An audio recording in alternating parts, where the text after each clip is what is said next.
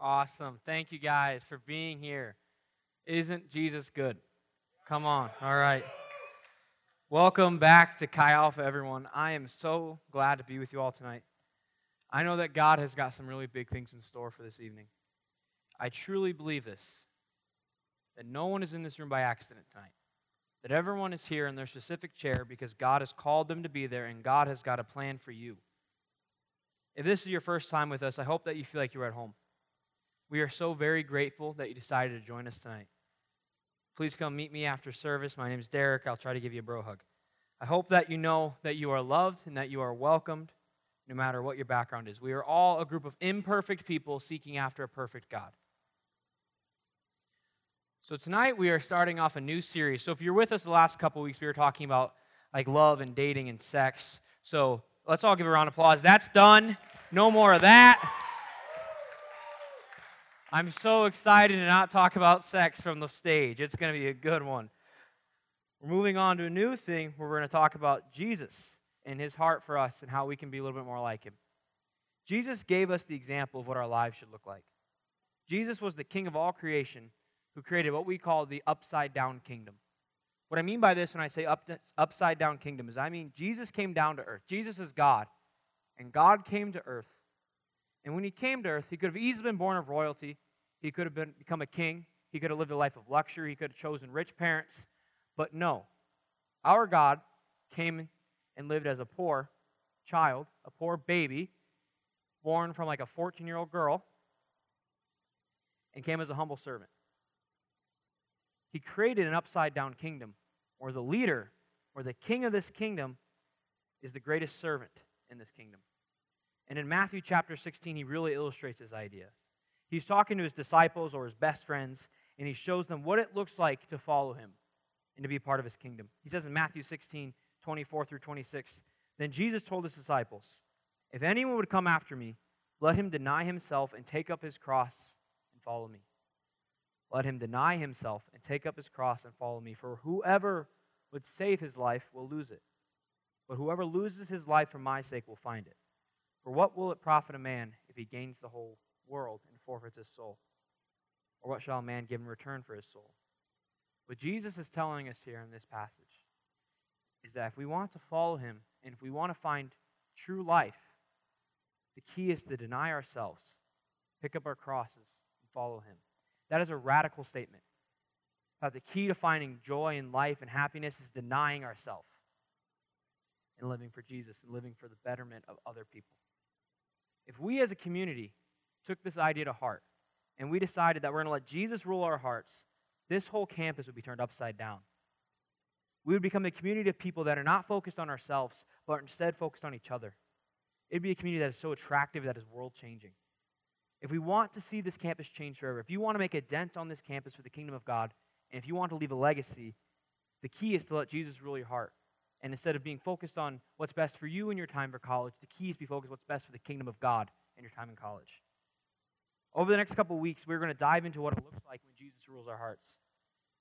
And tonight, we're going to dive in to how Jesus can change the focus of our lives from self to other people. So growing up, I'm going to be honest with you guys. I was not a person who put others before myself. I was usually centered on how I could get ahead, how I could get the starting job in football, how I could make the choir I wanted, how I could get what I wanted. To give you a little backstory, every summer from the time I was in like 6th grade, I would invite 15 of my closest friends to my house. And we would participate in what became known as the Quimby, which is my last name, the Quimby Olympics, where we would come together, me and 15 other guys, and we would do 4 tournaments. So like we'd play a bunch of sports together for 4 different sports. We'd compete against each other to see who's the best.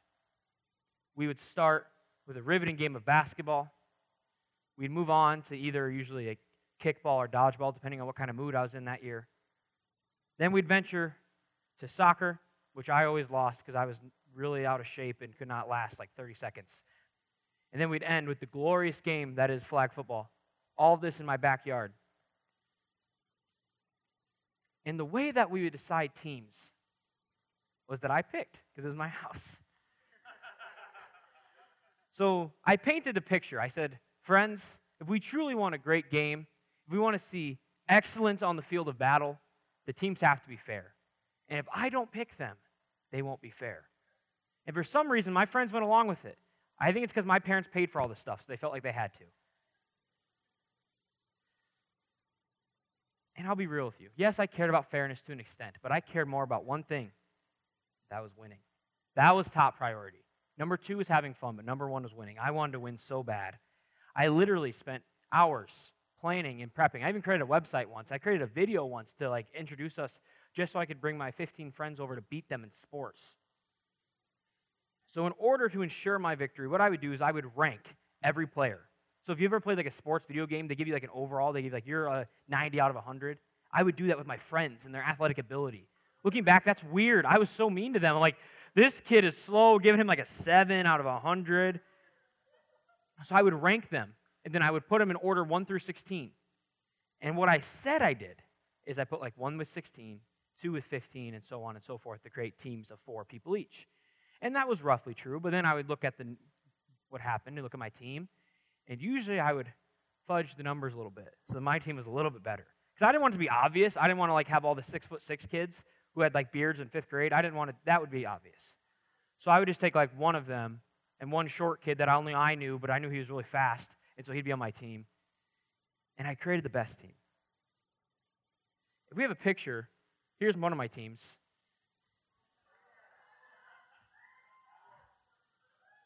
That's a good-looking man right there. So the one on the far left, his name is Joey, and he was a little husky, so everyone thought he was terrible, and that was my secret weapon. He was the fastest kid I've ever seen, and he was this big, this round, but he was so quick. He literally won us the football championship. The guy next to me was my best friend growing up, and he was much taller than everyone else, so he was on my team every year.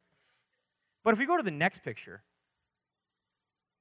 we'll see all of us. And if you look on the far, you're right, you'll see an angry little drummer named John Griffin. So John is the guy who was playing drums back here, and John and I were good friends growing up, and he always came to these Olympic Games. And he would always get mad at me, because he's the only one who I think figured it out. He said, dude, you're stacking the teams. This is not fair. And he would scream at me. John and I don't fight ever, and we work together every day, but we fought so much about these stupid games. So this year, John thought they were going to have a great team. They made their own shirts. They got Team Britain. He was so cocky about it, too. He's like, oh, we got it. And I'm like, I was getting there. So, as John ruined the climax of my story, every year I would stack my team, and every year except one, and I believe I did the 7 years, I lost. I won one time, and I created the teams. I think that was God punishing me for not being fair. Many of us in this room have struggled to be a little bit like young Derek and current Derek and be a little selfish. I think, what's best for me? How can I destroy my closest friends in basketball? And we as a society are so focused on what's best for us. How can I climb the social ladder? How can I get good grades? How can I find a spouse? That we struggle to be extremely me-focused. A.W. Tozer, who's an old dead guy, you'll hear me use that terminology a lot. It's people who love Jesus a lot and they wrote books, but they've been dead for a long time. This is A.W. Tozer. It's actually 3 books in one. He wrote a book called The Pursuit of God. And my favorite old dead guy, A.W. Tozer, makes the argument in his book that a me-centered life is the greatest burden in humanity. He looks to the passage in Matthew 11 when Jesus tells his disciples, "Come to me, all who labor and are heavy laden, and I will give you rest. Take my yoke upon you and learn from me, for I am gentle and lowly in heart, and you will find rest for your souls. For my yoke is easy and my burden is light." When you look at the rest of the Bible, Jesus does not say that living a Christian life is easy, so this doesn't make sense. How can there be trials and hardships in this walk with Jesus, but also a light burden? Tozer makes the argument that the biggest burden we have is not an exterior burden of people being mean to us or scrutinizing us, but the biggest burden we have is the burden of self, the burden of pride. He says that the labor of self-love is a heavy one. He asks the reader, and this convicted me so much, made me feel bad, how much sorrow have you had because of someone saying something negative about you? And I think of myself laying awake at night, thinking about someone who criticized me earlier in the day and how much it just tore me up and ruined my day because someone said something against me. I know when someone criticizes me, it does ruin my day, and the reason is because I'm the center of my own life a lot of times. When a person criticizes me or says I'm not doing something well or I lose, they're not just criticizing a part of me, they're criticizing everything because the center of my universe is me. And my identity is not wrapped up in King Jesus, but instead how good I look. And Tozer argues that if we will truly put Jesus where he belongs, get this, if we will put him where he belongs, which is the center of our universe, the burden of self will go away. And if I come up short or if I don't look good to other people, it's okay. Because my identity is not in me. Instead, my identity is in God. Jesus calls us to be like him. And one thing about Jesus, he was very meek. The word meek just means humble, unassuming. And Tozer says in his book, and I love this quote, "The meek man cares not at all who is greater than he, for he has long ago decided that the esteem of the world is not worth the effort." Jesus makes our burden of life easier by removing the burden of self. It's okay if you aren't perfect or if someone is better than you at something, because it's not all about you and everything rides on Jesus. Trying to advance ourselves in our own kingdom, trying to create the kingdom of self, is not worth the effort. The only thing that will go the distance and stand the test of time is the kingdom of God. Before we dive into the rest of what God has for us, we must get this.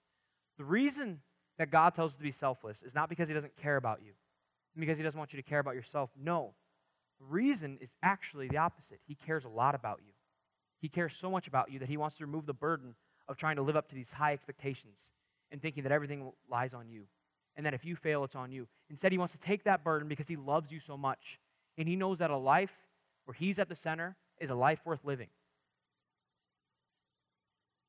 He wants you to be free from a self-centered life because he knows that a self-centered life is exhausting and unfulfilling.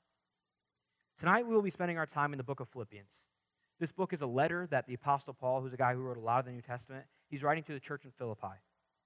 The church was very generous, and in my opinion, I think it was Paul's favorite church. Like, we're not supposed to have favorites, but I think he had favorites, and this church was his favorite.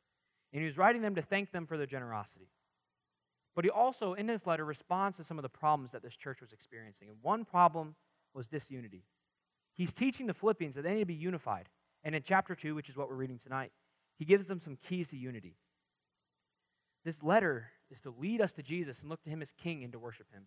He tells the Philippians, starting in verse 3, "Do nothing from selfish ambition or conceit, but in humility count others more significant than yourselves. Let each of you look not only to his own interest, but also to the interest of others. Have this mind among yourselves, which is yours in Christ Jesus, who though he was in the form of God, did not count equality with God a thing to be grasped, but emptied himself by taking the form of a servant, being born in the likeness of men. And being found in human form, he humbled himself. The King of the universe, God himself, humbled himself by becoming obedient to the point of death, even death on a cross. Therefore, God has highly exalted him and bestowed on him the name that is above every name, so that at the name of Jesus every knee should bow, in heaven and on earth and under the earth, and every tongue confess that Jesus Christ is Lord, to the glory of God the Father." Let's pray. Jesus, thank you so much for this family. Thank you for everyone in this room. I know that you have a big plan for tonight and that you want to speak. God, I pray that you will speak through me tonight and that our community will become a community that is so focused on you that we can't be worried about ourselves. We love you so much, Jesus. Amen. All right, if you get one thing tonight, if you're going to write one thing down, write it on your arm, put it in your phone. This is it. Ready? It's crazy. When Jesus rules our hearts, we become selfless. It's not that crazy. When Jesus rules our hearts, we become selfless. So this begs the question, how are we selfless? Thank you for asking. If we want to put Jesus in the center of our lives, we must look to Scripture to figure out how to become selfless. Paul really illustrates selflessness through this passage in Philippians. Throughout these verses, Paul gives us at least 3 ways to be selfless. There might be more than that, but I only got 3. And the first thing that Paul commands us to have is godly ambition. Verse 3 tells us to not do anything from selfish ambition, but to instead to count others as more significant than ourselves. We must look at situations and not think, how can I get ahead, but instead, how can I benefit others? This selfish ambition will drive a person to have vain conceit, it says. And if you look at the Greek word, which is the language that the New Testament was written in for vain conceit, it's the combination of 2 words, empty glory. It's a glory that is a false illusion, the illusion of power, prestige, that puts others down to raise yourself up. This is the opposite of what Jesus did. Jesus literally lowered himself to humanity in order to raise us all up into an eternity with him in his kingdom. When Paul says to count others as more significant, what he is saying is to place the needs of other people above our own personal agendas. He's not saying to beat yourself up, but instead he's urging you to value other people above yourself. And that's a positive thing. He's not saying don't have any ambition. He doesn't say don't have any ambition at all, don't have any goals. He's not saying that. But instead he's saying have your ambition not be driven by you getting first place, but instead have your ambition be driven by how can the people around you and how can God get first place. We need to turn our worldly ambition into a godly ambition. John Tyson, who's one of my favorite pastors in New York City, has a sermon on this, and he stresses that it is okay to have ambition, but our ambition must be centered on God. In his sermon, he talks about that God is looking for people who have goals, who have dreams, who have visions, but he wants those ambitions to be centered on Jesus. He says this quote, and I love it. He says that Jesus is looking for people to care about what he cares about. Jesus is looking for people to care about what he cares about. But we have to turn that selfish ambition into a godly ambition. In order to do that, we have to change our mindset. We have to find what God is calling us to do, not so we can advance our own kingdom, but so we can advance the kingdom of God. Instead of thinking, how can I be more comfortable, how can I look better, or how can I succeed, we need to change our thinking to how can I glorify God. If we will put other people in the center of our concern, this will cause a seismic shift in our personal lives and our community. If we want to create a community centered on the heart of Jesus, we have to put other people in the center. We can have ambition. Please have goals. Please have dreams. But make them centered on advancing the kingdom of God. If I'm honest with you, I'm a pretty ambitious person. I like to do well. But that's not always centered on Jesus. A lot of times it's centered on making myself exalted. This was particularly true in high school. So I was a person who really wanted to get good grades. I really wanted an A's. But I'll be honest with you, it wasn't so I can just succeed and do well and honor God with my test scores. It's because I wanted to look smarter than everyone else around me. And I want to say, yep, I got the 100%. That's right. That was me. And this was great. I felt so good about it. So I'm like, okay, there's this other smart friend of mine. Let's take the ACT at the same time so we'll get our scores back, make a little competition. We take the ACT, get it back a few months later. I get my score, and I'm like, okay, I did pretty good. I felt really good about it. And then I text him. And the dude, if you know the ACT, it's out of 36. The dude got a 35. He almost got a perfect score. And I went from being stoked about my ACT score to ticked. Like, okay, I got to do this thing again or something because he's not going to beat me. I didn't do it again. But I was mad. So I went from happy, having a good ambition when it was centered on just doing well, to when it was centered on me and looking better than other people, ticked off in a second because I didn't beat my friend. And I think selfish ambition can really be summed up through our culture, through things like TikTok and Instagram and YouTube and Snapchat. Our Instagram model, YouTube sensation culture has magnified selfish ambition. If you spend 30 minutes, okay, we're going to get real for a second. If you spend 30 minutes trying to decide what filter to use on Instagram, or if you keep taking the same selfie over and over again, you might have a problem. In our social media culture, we're all trying to come across like, I got it all together, like you have like your Bible in the back that you haven't really opened, you got like a coffee cup, you're like, posted. Because we want to feel better about ourselves. We want to get more likes. We want to look like we're valued. And that is not godly ambition, my friends. That is called conceit. The culture of having a strong internet presence just inflates our egos and certainly keeps ourselves in the center of our own universe.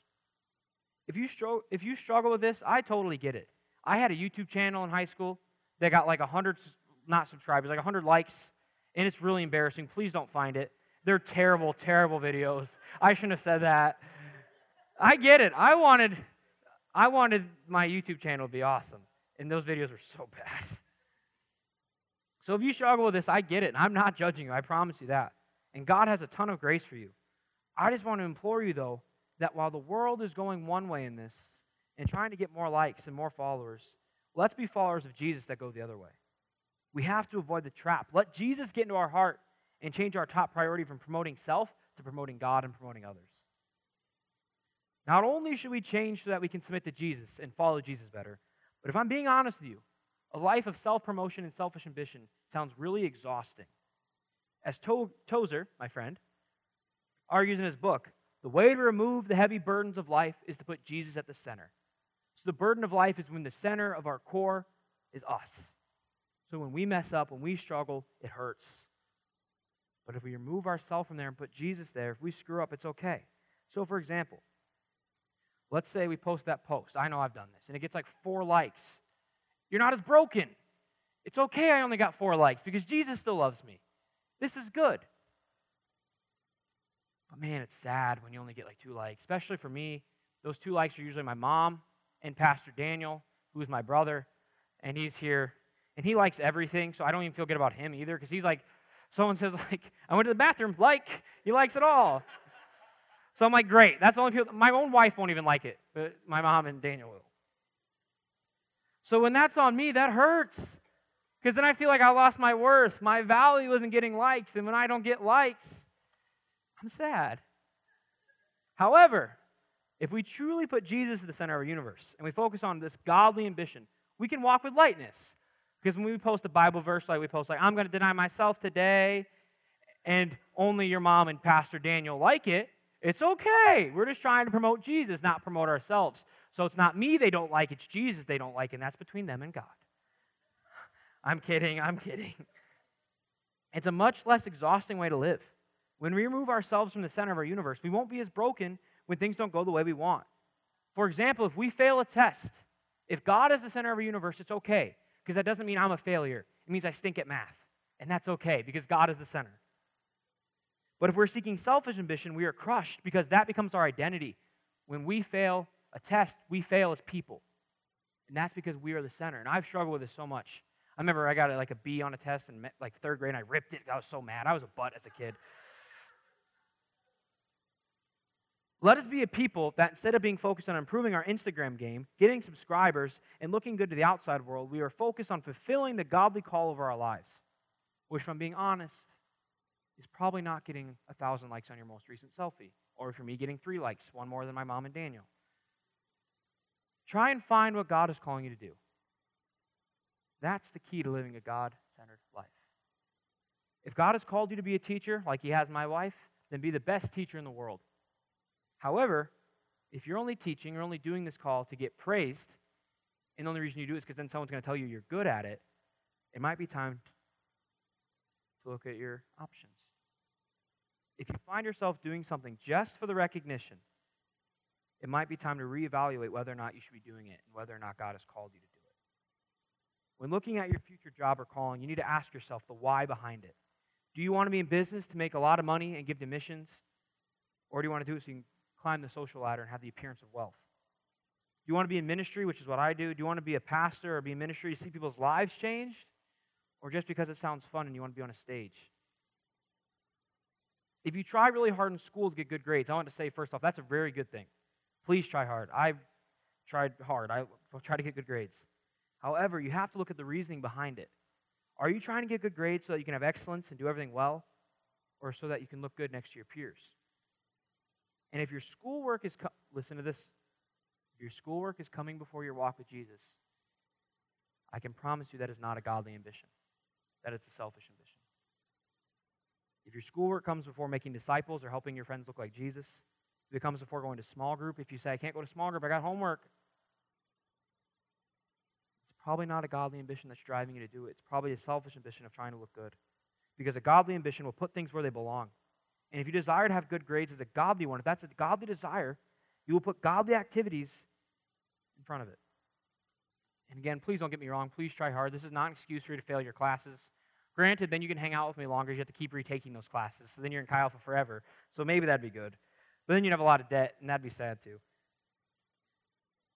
So if you struggle with the trap of feeling too busy for things, too busy for God sometimes, I've been there. I struggle with this a lot. If this is you, I have a challenge for you. Please listen up if you're someone who always says you're busy. I want you to make a list. Not right now. Do it after. Make a list of all the things you do in life. The things that take your time. And rank them and how important they are to you. Make a list and rank them. How important are they to me? And then with the similar list, rank them on how much time you spend on each activity. How much time you spend doing something is probably going to tell you how important it is to your life. We all have 24 hours a day. We are all equally as busy because we all have the exact same block. The difference is our priorities and what we choose to do. If you spend more time studying than you do with Jesus, than you do with your small group, then school's probably more important to you than Jesus right now. And again, I'm not judging you. I'm just stating facts. And I would venture to say that your ambition towards excellence, which is something I've had a lot of, so again, no judgment, but if you have an ambition towards excellence in academics or excellence in anything, if it's not a godly one and it's rooted in selfish ambition, then it's in the wrong place in your life. And you have to put God first. We have to have a godly ambition that will look to what God has called us to do, and we will not be content until we fulfill that calling. A good example of this is, again, John Griffin is on the drums. Casey Griffin came up earlier. They are two of our interns with Chi Alpha, and they feel called to help people look more like Jesus. And they do everything in their power to make that happen. I'm going to brag them up. They're two of my closest friends, and I love them to pieces, so I'm going to brag on them. They meet with a ton of students. You guys get hung out with them all the time. They lead small groups so well. They have hard conversations. They care so much, and they give their lives to seeing this community become what they're called to. Because they have a kingdom vision. They have a vision of seeing students, seeing us look a little bit more like Jesus. And they say, I'm going to do whatever it takes not to exalt myself, but to exalt God. And so they have to sacrifice things. They're gone literally like every night of the week. I don't even know when the last time they've seen each other during the evening because they're crazy. I literally, every time on Instagram, Casey's like with some small group girl doing like face mask. And I'm like, what's John doing? Playing video games or something? I'm just kidding. We have to aspire to have a godly ambition. If we want to be selfless, we must turn our worldly ambition into a godly one, as Paul says in verse 3. But we must continue on to verse 4. Let each of you look not only to his own interests, but also to the interests of others. So first we have to have a godly ambition, and then we have to have godly interests. The biggest interest of God is for you to love him and for you to love the people around you. That's why Paul tells us not to look to our own interests, but to the interests of others. I think many times we are so focused on what's going on in our own lives that we fail to look around us to see our friends hurting and needing us. Think about your past few conversations. Were they centered on you, or are they centered on the person you were talking to? As we focus on others, we will not be so preoccupied with the concerns of our own life. We will start thinking less about our own struggles and worries, and we will look to the people around us and how we can help them. And this will take ourselves out of the center of our own universe and put God there. We all know that person that every time you sit down to talk to them, like you're drinking coffee, sit next to each other, they're like, hey, how are you? And then they go for like 55 minutes about just keep talking and talking and talking. And then they're at the end of your conversation, and like, oh, I've been talking a lot, haven't I? I'm so sorry. What's new with you? And then you say like, oh, I started, and they're like, oh, sorry, got to go. And they go to their next class. That is the definition of looking to our own interests. However, a person who has godly interests is going to be someone who's interested in the people around them. And a great example of this is Tyler Martin, who's playing the keys. All my people I wrote in here were on the stage. This is working out well for me. He was playing the piano. He loves God and people so much, and I'm one of his leaders. So the point of our conversations is for us to talk about him. That's the point of it, so that makes it a little different. And I'll be like, how are you, Tyler? And then he'll talk for a little bit. He's like, and how are you? And then I'm like, well, how are you? And then we like have a little argument about it. And then I'm like, Tyler, how can I pray for you? And he gives me an answer. It's usually like, I'm doing really well. Just kidding. Tyler's great. But then every time, and Derek, how can I pray for you? Like, ooh, I get prayer today. This is fun. Because Tyler Martin is a person who's not just centered on himself, but instead he's centered on God and other people. It's okay to open up and focus. I want you to get this. It's okay to open up and have conversations that are just centered on you sometimes. We all need that sometimes. We all need people in our lives that we talk a little bit more about ourselves, and they're our leaders, they're our small group leaders, they're our pastors. That's okay. I'm not saying that's bad. What I'm asking you to do is to think about, are all your conversations just about you? Because that's when the issue arises. Again, please have a mentor. Go to a small group. But when you talk to your small group leader, more of your conversations are probably going to be about you than them. That's okay. But when you look to your friends around you, people in your classes, people in your small group, examine your life and say, is it about me or is it about them? Go out of your way to meet someone new in your small group and go talk to them. Go to your classes and ask your friends, how are they doing? Take interest in what interests other people. We cannot be a people that is solely focused on our own lives. We must be selfless enough to look at the lives of others. Examine your thought life. Be honest with yourself. Are you constantly thinking about yourself? When you wake up in the morning, is the first thing you think about yourself, or is it other people? For me, to be honest, most of the time it's myself. So I'm preaching at myself. When I was writing this, I'm like, dang it, now I gotta, oh, dang it, I stink of that too. So don't feel bad. You're in good company. But let's all try to be a little less selfish. We have to stop being so focused on ourselves. We must take ourselves out of the center of our lives and put Jesus, and as a result, other people there. It's going to take some rewiring of our brains. It's going to take some time, but that's what God has commanded us to do. We have to be different from the rest of our culture. And here's the truth. Here's the fun stuff. It is impossible to be selfless on our own. We simply do not have it within us. We cannot try hard enough to be selfless. Instead, we must look to the godly example to find selflessness. And in this letter to the church in Philippi, Paul gives us the godly example, starting in verse 5. Have this mind among yourselves, which is yours in Christ Jesus, who though he was in the form of God, did not count equality with God a thing to be grasped, but emptied himself. This is God. He emptied himself by taking the form of a servant, being born in the likeness of men. And being found in human form, he humbled himself by becoming obedient to the point of death, even death on a cross. Therefore, God has highly exalted him and bestowed on him the name that is above every name, so that at the name of Jesus, every knee should bow, in heaven, on earth, and under the earth, and every tongue confess that Jesus Christ is Lord, to the glory of God the Father. The ultimate example of selflessness was in the form of Jesus Christ on a cross. Jesus, who was God, became a poor, humble baby who was selfless to the point of death. Jesus looked at us and he saw just how sinful, just how messed up we all were, and he said, that simply won't do. I have to pay the price for their sin. If this is your first time with us, or maybe you've never heard this story of Jesus, I want you to get this. Jesus loves you so, so much. He loves you so much that he was willing to do whatever it took to get to you. Because of our brokenness, because of our sin, Jesus looked at us and he saw a huge gap.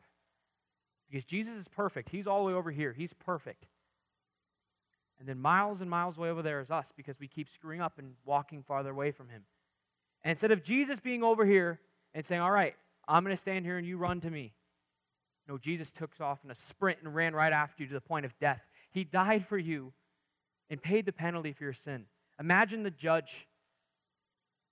We talk about this little illustration all the time, but we can't forget it. Imagine the judge on the judge's table looking down and saying, you deserve the death penalty. That's what you deserve. But I'm going to pay the penalty. He gets off his judge's table and he comes and says, I'm going to pay the penalty for you. That's the God we serve. And the way that he did this, the way that he paid our penalty, was he picked up his cross and he died on it for us. The key to his exalting as king was his humbling as servant on a cross. And that should move us. If our king, our God, our Savior was willing to be selfless for us, the least we can do in return is be selfless for him. The center of Jesus' universe was not Jesus. The center of Jesus' universe was us. And in return, our response should be the same. The center of our universe should not be us, but it should be King Jesus.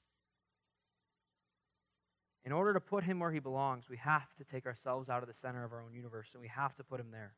How do we do this, though? Jesus answers this question in Matthew 16, which is what we looked at the beginning of tonight.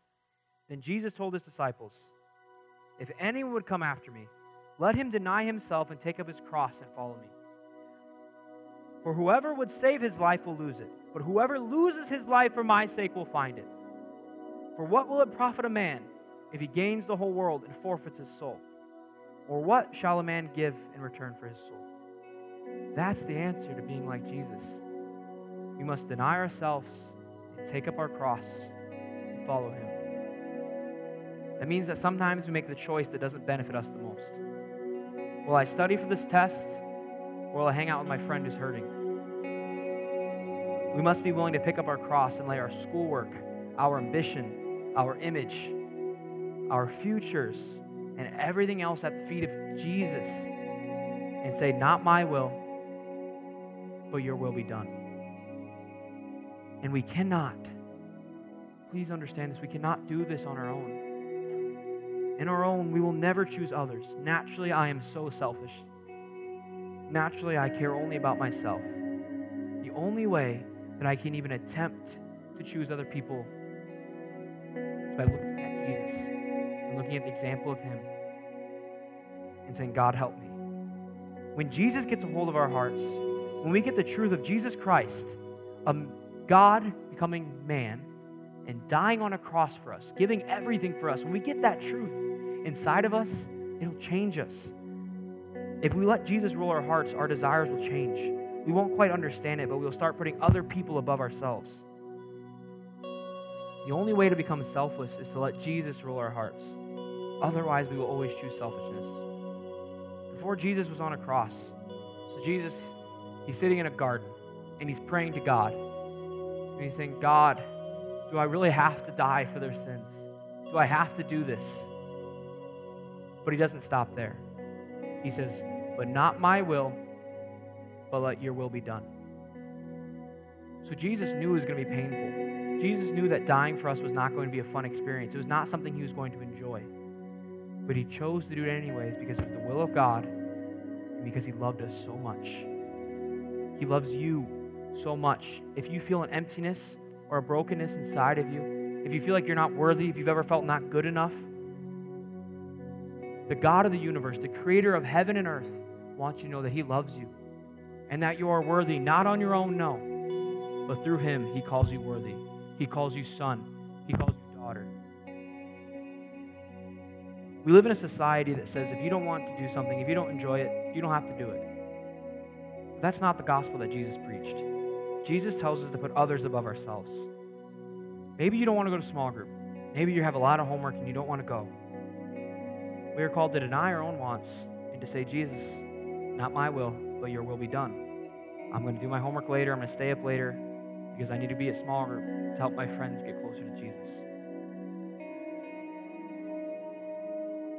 Maybe that means if you're in this place and you have a job and you work so much that you don't have time for Jesus, or you don't have time for your friends, you don't have time for Chi Alpha, that you need to stop working so much.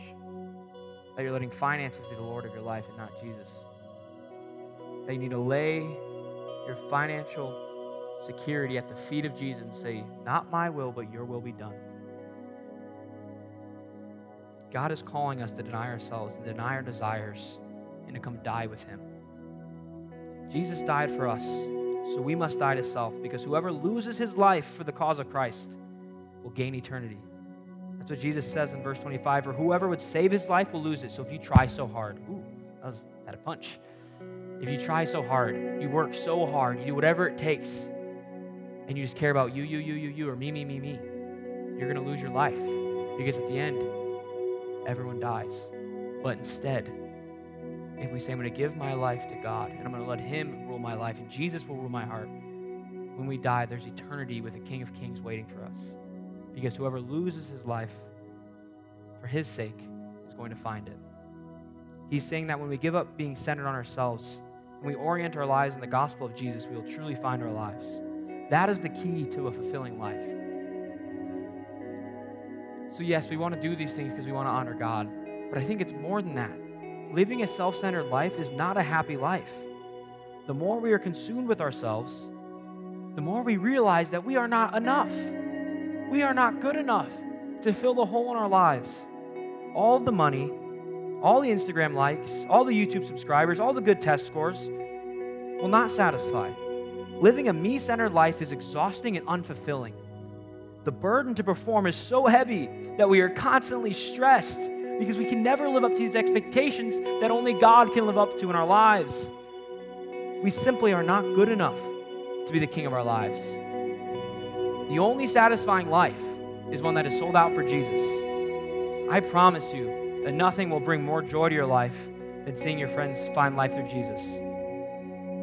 When I was in college, my life was mainly focused on leading a Chi Alpha small group. That was my main job as a student. And I promise you that nothing will bring you more joy than seeing your friends look more like Jesus. Nothing has brought me more satisfaction. Not my marriage, not preaching a sermon, not playing my guitar, which I love very much, not going on vacations. Nothing has brought me quite the same satisfaction as when I see Tyler Martin and Victor Martinez and Ryan Bettinga, Jacob Enos and Forrest Estrom lead small groups and run after other guys and say, I'm going to give my life to them. Nothing has brought me the joy that it has seeing them.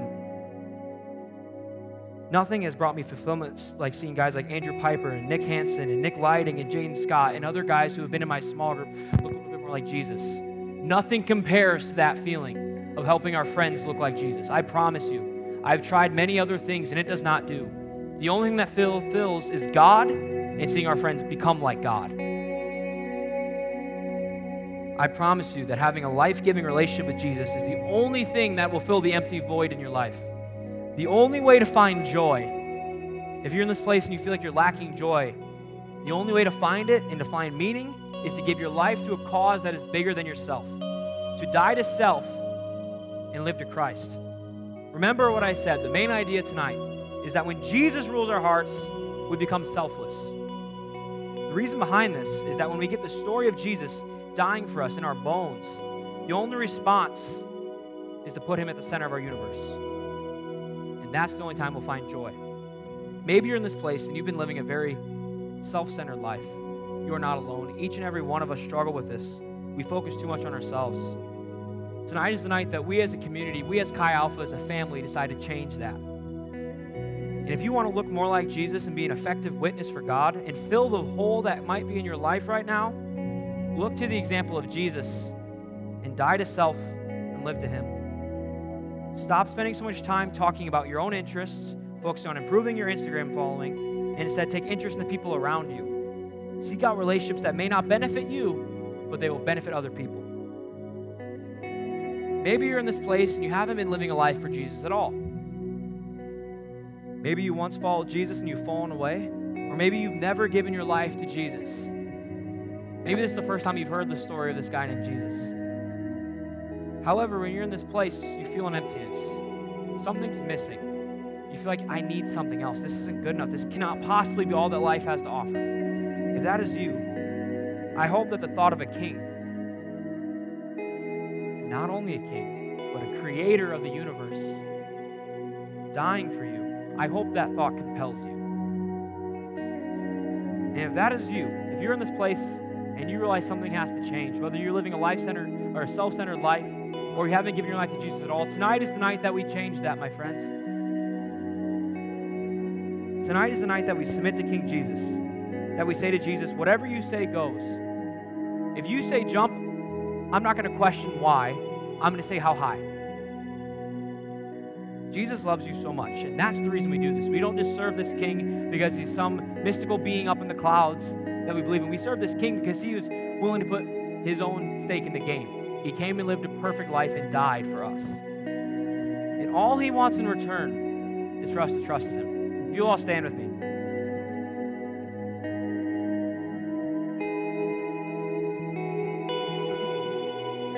We have a calling. We have a calling that does not make sense to the world around us. We are called to deny ourselves, to deny our own ambition, to deny our grades, deny our interests, deny talking about ourselves over and over again, and look to the example of Jesus and put other people above ourselves. The only way to do this is to let Jesus rule our hearts. We have to fall so madly in love with him that he becomes the center of our everything, that we have the freedom to rely on Jesus. It's not all on you. If you screw up, it's not all on you because Jesus is king, and if Jesus is the center of your life, there's no standard you have to live up to. All you have to do is submit and say, my king, let your will be done. And that is the most freeing and liberating life we can live, because then we remove the burden of self and we instead focus on the burden of God. We have the freedom to rely on Jesus and let him remove our burden. The yoke is easy and the burden is light if God is the center. Life is easier and more fulfilling if we are not consumed by self.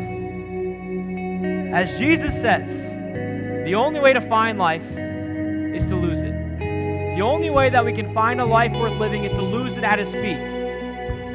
So we're going to worship in this place tonight. We're going to go after God with everything we have for a few moments.